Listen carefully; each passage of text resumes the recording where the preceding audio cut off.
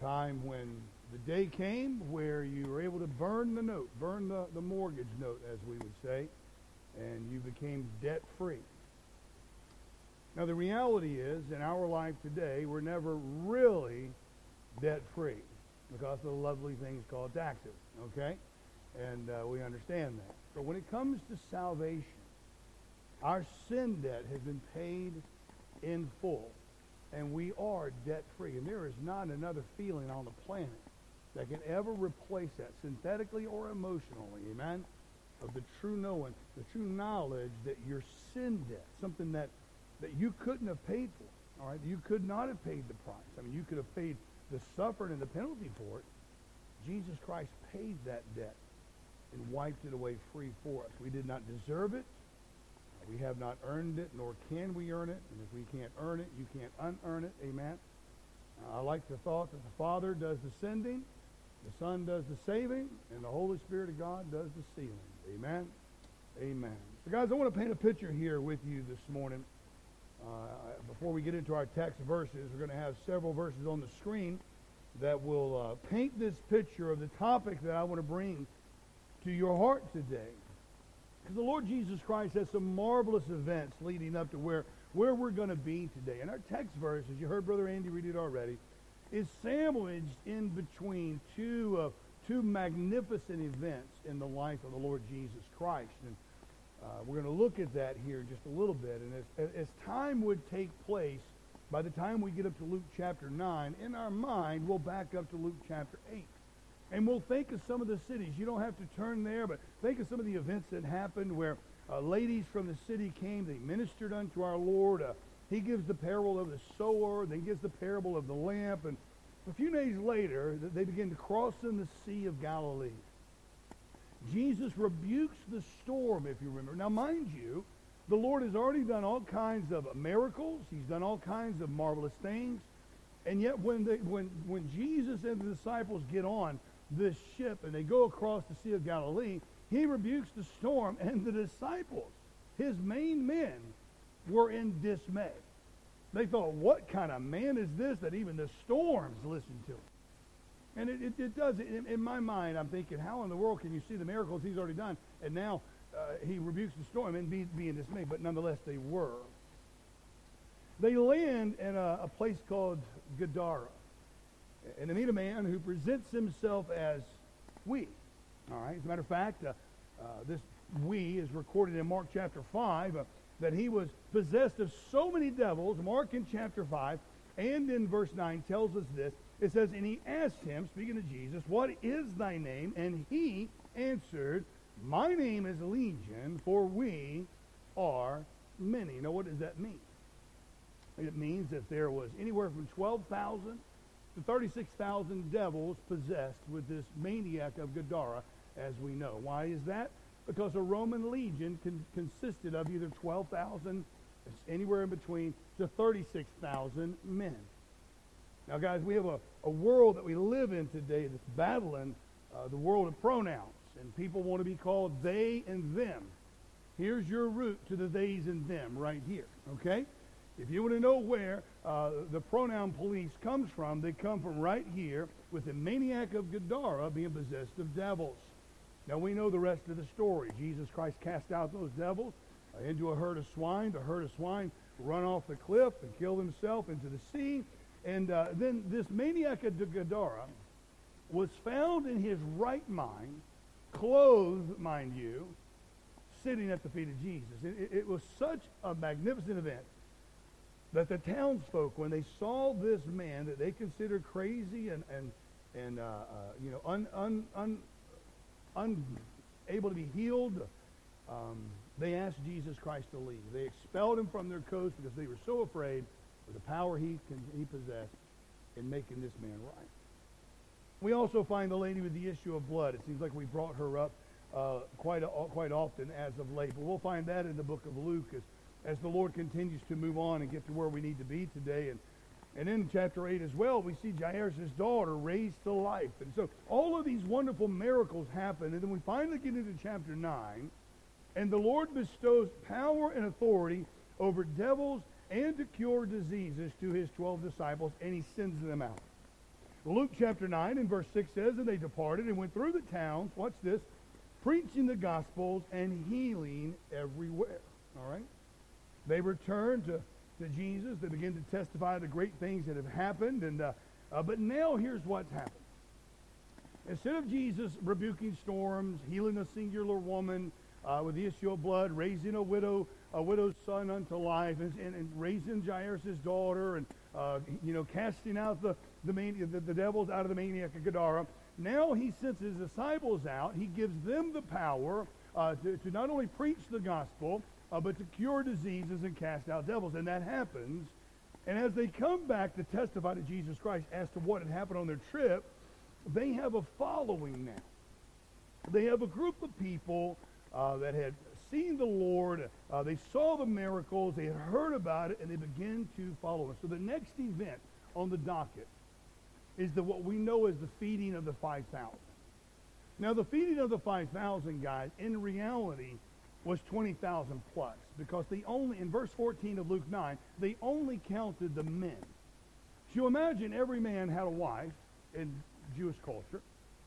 More than likely they had at least 2 children. So it's at least 20,000 people that were fed that day of such a small amount of food.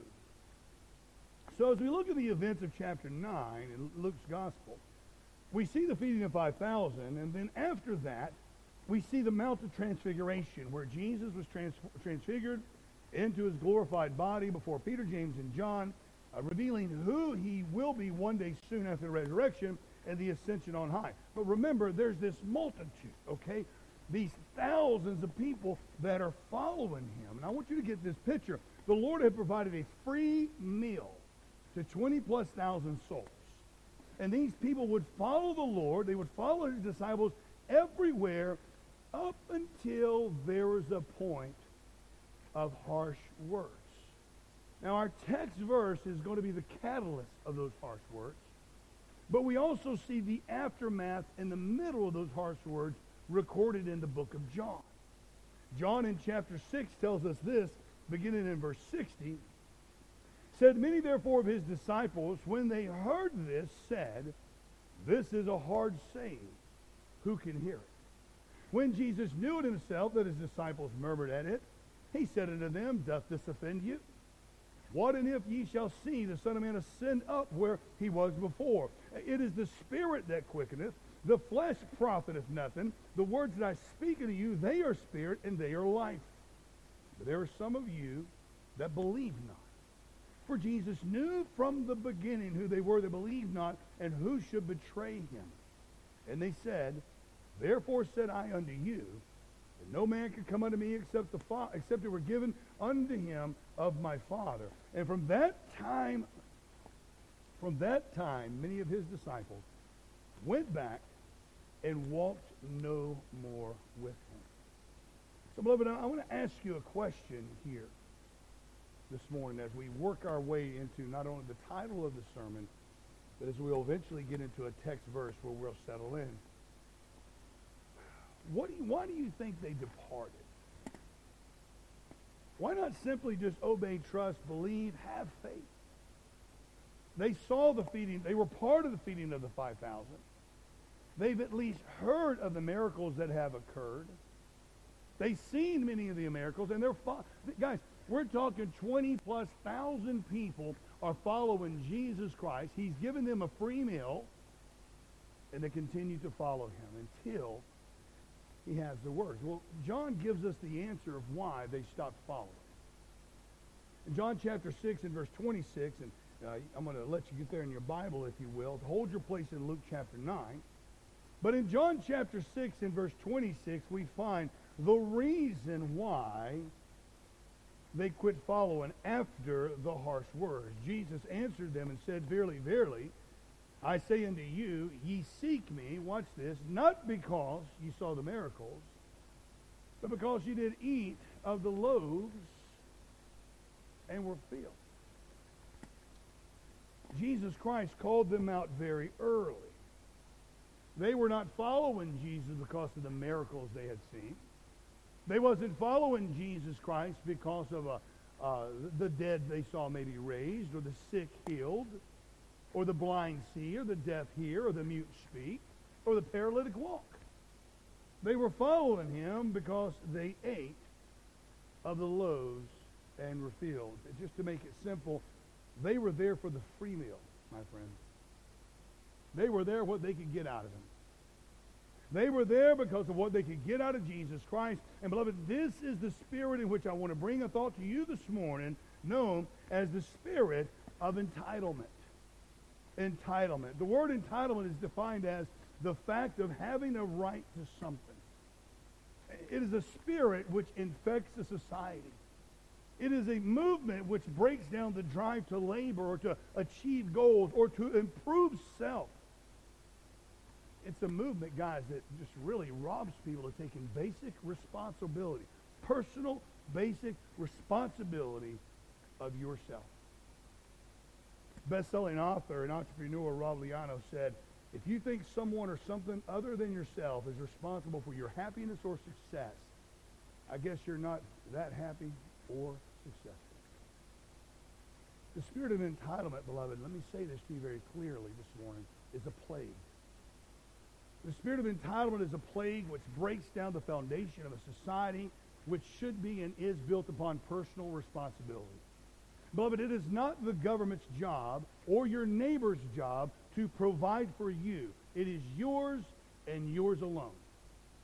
You say, well, preacher, you can't say that. I just said that, and I'm going to support it now with the Bible verse. The Apostle Paul said in 2 Thessalonians chapter 3, he said, for even when we were with you, this we command you, that if any would not work, neither should you eat. Neither should he eat.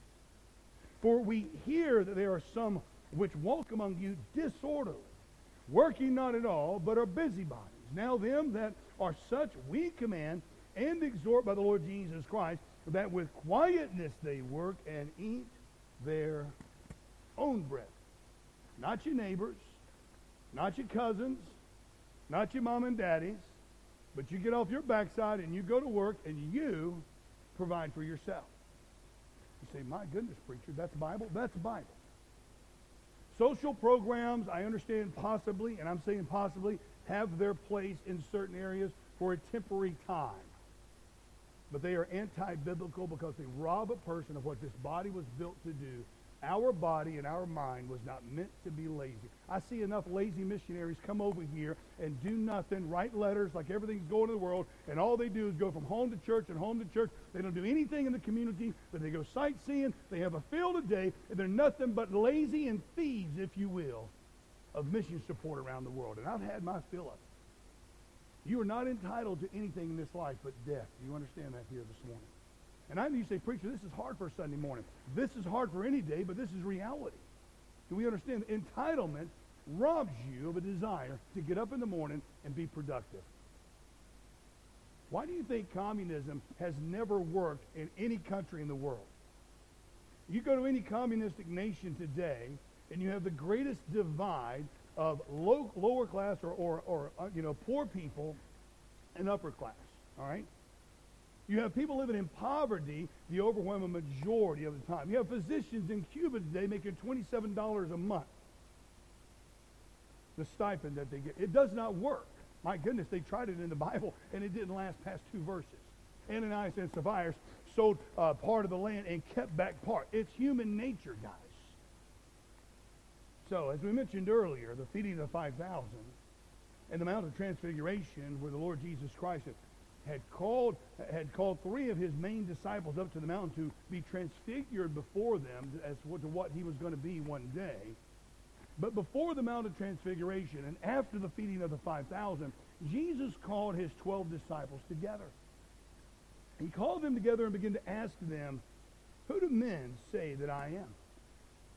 They said, well, one of the prophets, Elias, Jeremiah. He said, but who do you say that I am? It's one thing to ask what the community says. Well, who do you say I am? Of course, we know that Peter came up with the greatest answer, thou art the Messiah, the Son of the living God. Jesus Christ was building upon a statement here in Luke 9. The depth of that question went so far beyond our understanding and comprehension that if we're not careful, we tend to read this verse over and go, yep, there it is, bump in the road, let's keep moving. Let's get to that wonderful event when Jesus Christ is transfigured into this glorified body. That's what we want to see. I want to see that voice come from heaven, this is my beloved Son. That's where we want to get. And we find that Jesus builds upon this statement of asking who he was to teach about his death, burial, and resurrection. And then what he does, he goes, listen, guys, the gospel is the death, burial, and resurrection of Jesus Christ. That's 1 Corinthians 15. All right? If you are saved today, you are saved because you have believed on his death, on his burial, on his resurrection, according to the Scripture. Nothing else. You are not saved by any other mechanism or methodology at all. That is the gospel today. People say, well, the word gospel means good news. Good news about what? Death, burial, resurrection, Jesus Christ. It's that simple. So the greatest event to ever happen in our world today was the 3 days beginning in Calvary and the resurrection of Jesus Christ. Amen to that? That's correct? And then right on the heels of Jesus Christ presenting the gospel to his disciples, or as what was going to happen, he calls out every lazy, self-servant entitlement in the world, past, present, and future, with his very next verse. And this is what he says in Luke chapter 9, verse 23, as you heard Andy so greatly read it this morning. And he said to them all, if, small word, big meaning, any man will come after me, let him deny himself and take up his cross daily and follow me. I want you to notice the conditions that Jesus Christ gives if you're going to come after him. I want you to notice the conditions that Jesus Christ sets in stone on the backside of the gospel, the greatest gift that mankind's ever been given. And the gift is free, mind you. But if you're going to follow him, the first thing we find is a prerequisite. What is the prerequisite this morning? Jesus says, let him deny himself. This is the first and fullest prerequisite there is. There must be a recognition of receiving Jesus Christ by grace through faith, that it is neither earned or deserved. Ephesians chapter 2, verse 8 and 9 tells us, for by grace you are saved through faith, and that not of yourselves, it is the gift of God, not of works, lest any man should boast. For we are his workmanship, created in Christ Jesus unto good works, which God hath before ordained. We should walk in them. The good works come after the salvation. You can say the good works come after the decision this morning. Once you are saved, then you are commanded to walk in those good works that Jesus Christ himself has set in tow. But before that, good works do you no good whatsoever. When we begin to wonder why things are happening to us, why should I suffer? Or I didn't get the blessing that she got. We need to stop and remember self is to be denied. Because we don't deserve any of it, guys. We don't deserve the blessings. We don't deserve those things because we are a naturally born sinner. But because of the blood of Jesus Christ, because of the precious gift that our loving God has given us through the death, burial, and resurrection of Jesus Christ, his Son, now we can get it all. We can have the peace and the joy and the happiness. We can have the fruit of the Spirit. We can have the power and a sound mind. We can have all of those things, amen, because of what he did. But you're going to follow him. There's a prerequisite. And that's you're going to have to deny yourself. What does that mean? You're going to deny sinful pleasures for a season and represent Jesus Christ outside of the four walls of this church. You say, preacher, I come to church every Sunday, I come to church every Wednesday. Praise the Lord. That's called faithfulness. Anything less is unfaithfulness. Faithfulness is what produces fruitfulness. If you don't have faithfulness, you're not going to have fruitfulness. That's simple mathematics today. But I am telling you this morning. It'll be very clear. You come to church 7 days a week. If you're not denying yourself. Now, mind you, guys, I don't have the time this morning. I could preach on denying self. Under church attendance, under tithing, giving, under witnessing, under just serving God in general. I could preach that for over an hour and a half and probably still not scratch the surface. But I'll just sum it up like this. If we're mixing and melding with the wickedness of this world, how well are we going to be able to witness the gospel that separates the two? You can't. You've rendered yourself powerless.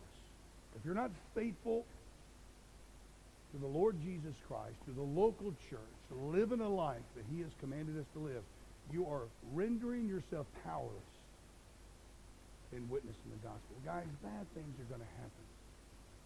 You know what? Great things are going to happen too. I understand, guys, when bad things happen, it's easy to allow them to overshadow the great things that happen. And I get that. That's human nature as well. I understand that.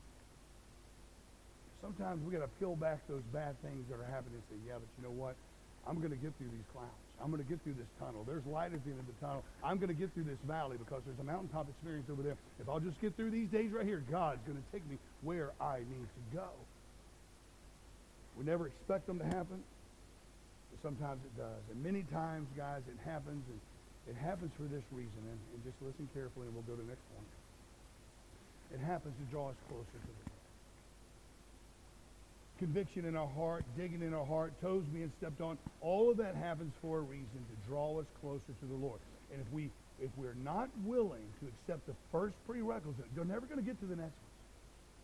You can't, when we get to that cross in a minute, you can't pick your cross up without denying yourself. Can't do it. You only got two hands. Can't hold the self and hold the cross. It's too heavy. Can't do it. We're not entitled to it. So the next thing that we see is, not only is there a prerequisite in following Jesus, but let me make it very clear. It's very, very, very personal. It's personal. Notice what the next part of the verse says. Jesus says, deny yourself, that's part number one, okay? And take up Andy's cross. Take up Kelton's cross. Take up Davis' cross. Take up Bailey's cross. That's not what it says, does it? Take up his cross. Yours. An entitled mentality will say this. Hey, Dad, man, I'm tired today. Come pick mine up. You got two hands. You strong boy. You can deadlift 200-300 kilos. Hey, come on, man. Pick that cross up, for me. You can't do it. Put mine on top of yours, Andy. And you carry mine for a little while. That's what the entitled mindset would be. I'll give you a quick example of an entitledness in the Bible. Remember when the man went down to Jericho and fell amongst thieves? Number one, those thieves are entitled because they look at you and say, what yours is mine. And then that Levite and that priest came by, and one passed by on the other side. They looked over there, and they just avoided the whole situation. Those are entitled, so they say what's mine is mine. I'm not going to give it to you. But the one that denies himself and picked up his cross daily was that old Samaritan who wasn't supposed to have anything to do with Jews. They're supposed to hate one another. All right? He said, what's mine is yours. You see, what I'm trying to tell you here today, guys, that we have our own cross to carry. It doesn't work like that in the world of entitlement. Every cross is personal, and you only can take up your cross and not someone else. And it's called personal responsibility. You're responsible for yourself and your family. Men, you are responsible to lead your house in a right spiritual manner. A man that will not lead his house spiritually is not worth his weight in salt. Personal responsibility. And naturally we see that not only is it personal, not only is there a prerequisite, but beloved, it's something that is perpetual. What's the next word? Pick up his cross? Daily. It's not something you can just do on Sunday. It's not one and done. If you want to follow Jesus Christ, it is a daily thing. It's a lifestyle, guys. It requires one thing the entitled community will never have, and that's called discipline. It's no different than losing weight. It's no different than getting stronger. It's no different than building a financial foundation. It's no different than proper parenting. All of them require a daily action. Daily discipline, meaning even when you don't feel like doing it, you do it anyway. You train anyway. You eat correctly anyway. You say no to drink, alcoholic drink, anyway. Why? Because alcohol, it makes you stupid, all right? It's even proven by science that it does, that it shrinks your brain, amen. Every drop of alcohol you put in your body, you're getting less smarter, okay? You witness anyway. Well, I just don't feel like witnessing today. You do it anyway. You put away savings anyway. You live below your means anyway. You give tithing anyway. You give to missions anyway. Because there is a blessing beyond belief on the other side of those things when you do this daily, amen. Feelings have nothing to do with this. Feelings have nothing to do with the Christian lifestyle. It's doing what needs to be done in a disciplined manner, avoiding the entitlement trap. It's a daily activity that you must be sold out for. I remember when I got out of uni, and I was in the middle of an NFL campaign at the time, and you know, I was a Sunday churchgoer, to say the least, and I watched my dad my entire life, amputee from 1968. I watched him work and break his back and bust his tail every single day of my life. We worked in the yard. We worked in digging trenches. We worked. That was our life. I remember Dad come home from teaching. He was a school teacher. He'd come home. He would grade papers. He'd go out in the yard and work in the heat in Southwest Florida. We'd have dinner, and he'd lay down on the settee for a few minutes to try to catch a little bit of rest on a Wednesday night. I could tell he was dog tired. I said, Dad, I said, I know you're tired. I said, why are you going to church tonight? Why? You know, you already had 3 services, Sunday morning, 2 on Sunday morning, Sunday school, and then Sunday morning, Sunday night. Why are you going on Wednesday?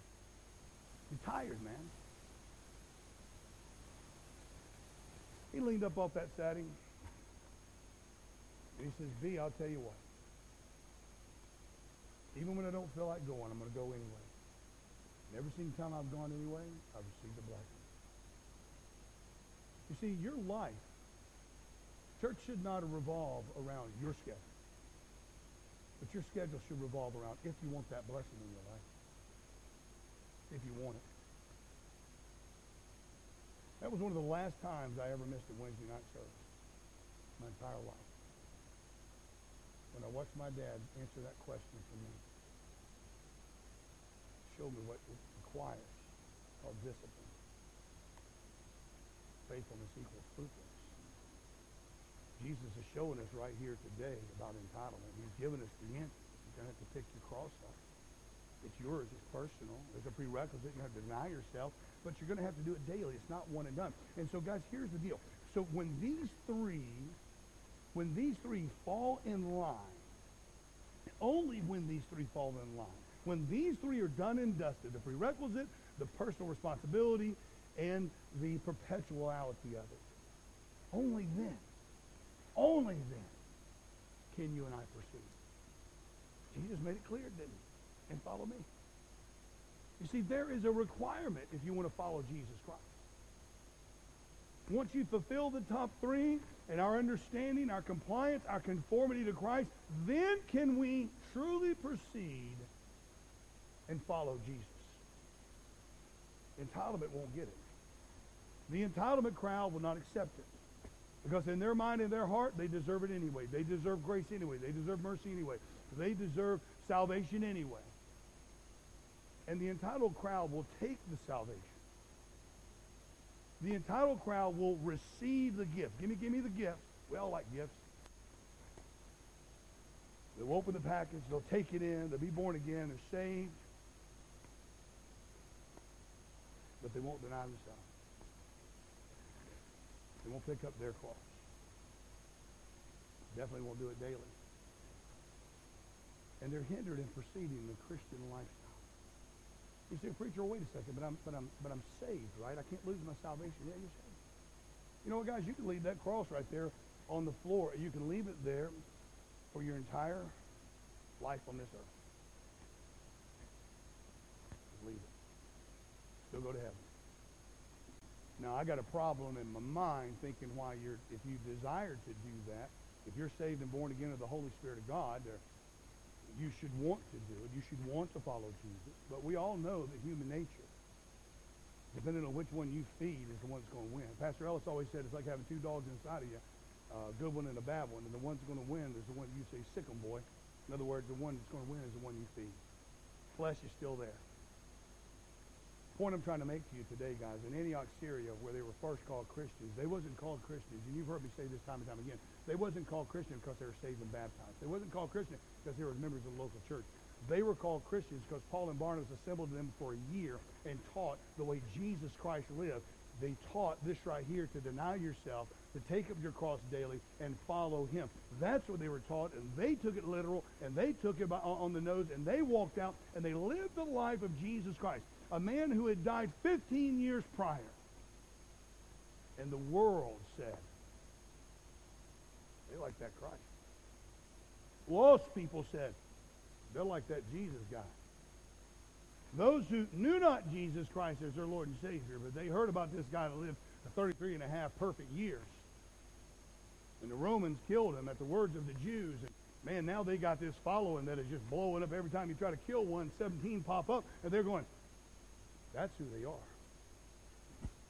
It's an each day and everyday thing, guys. It's moving along the path the Lord has given us to take up our cross with personal responsibility, to be perpetual in it, to proceed every day making choices to simply do what is right in the eyes of Christ, despite the world, despite the cultural acceptance.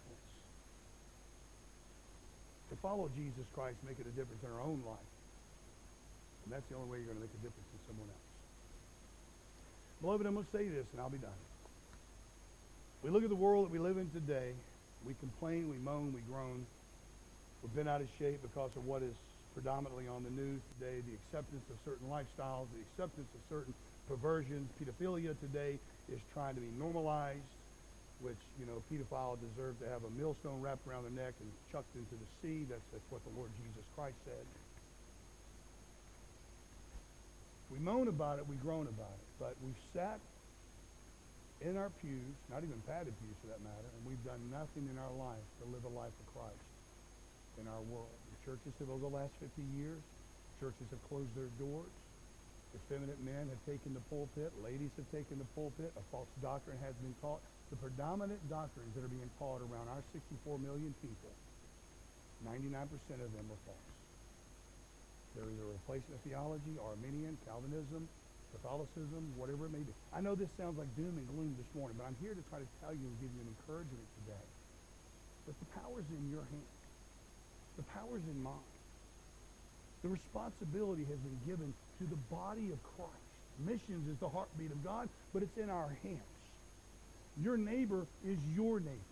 Your coworker is your coworker. Your family member is your family member. And it is your responsibility to deny yourself, and when they see that, to pick up your cross, and when they see that, and when you do it daily and they see that, and follow Jesus Christ and they see that, then and only then can you say, let me tell you about the Jesus Christ that I serve, that loves me, that died on the cross for me.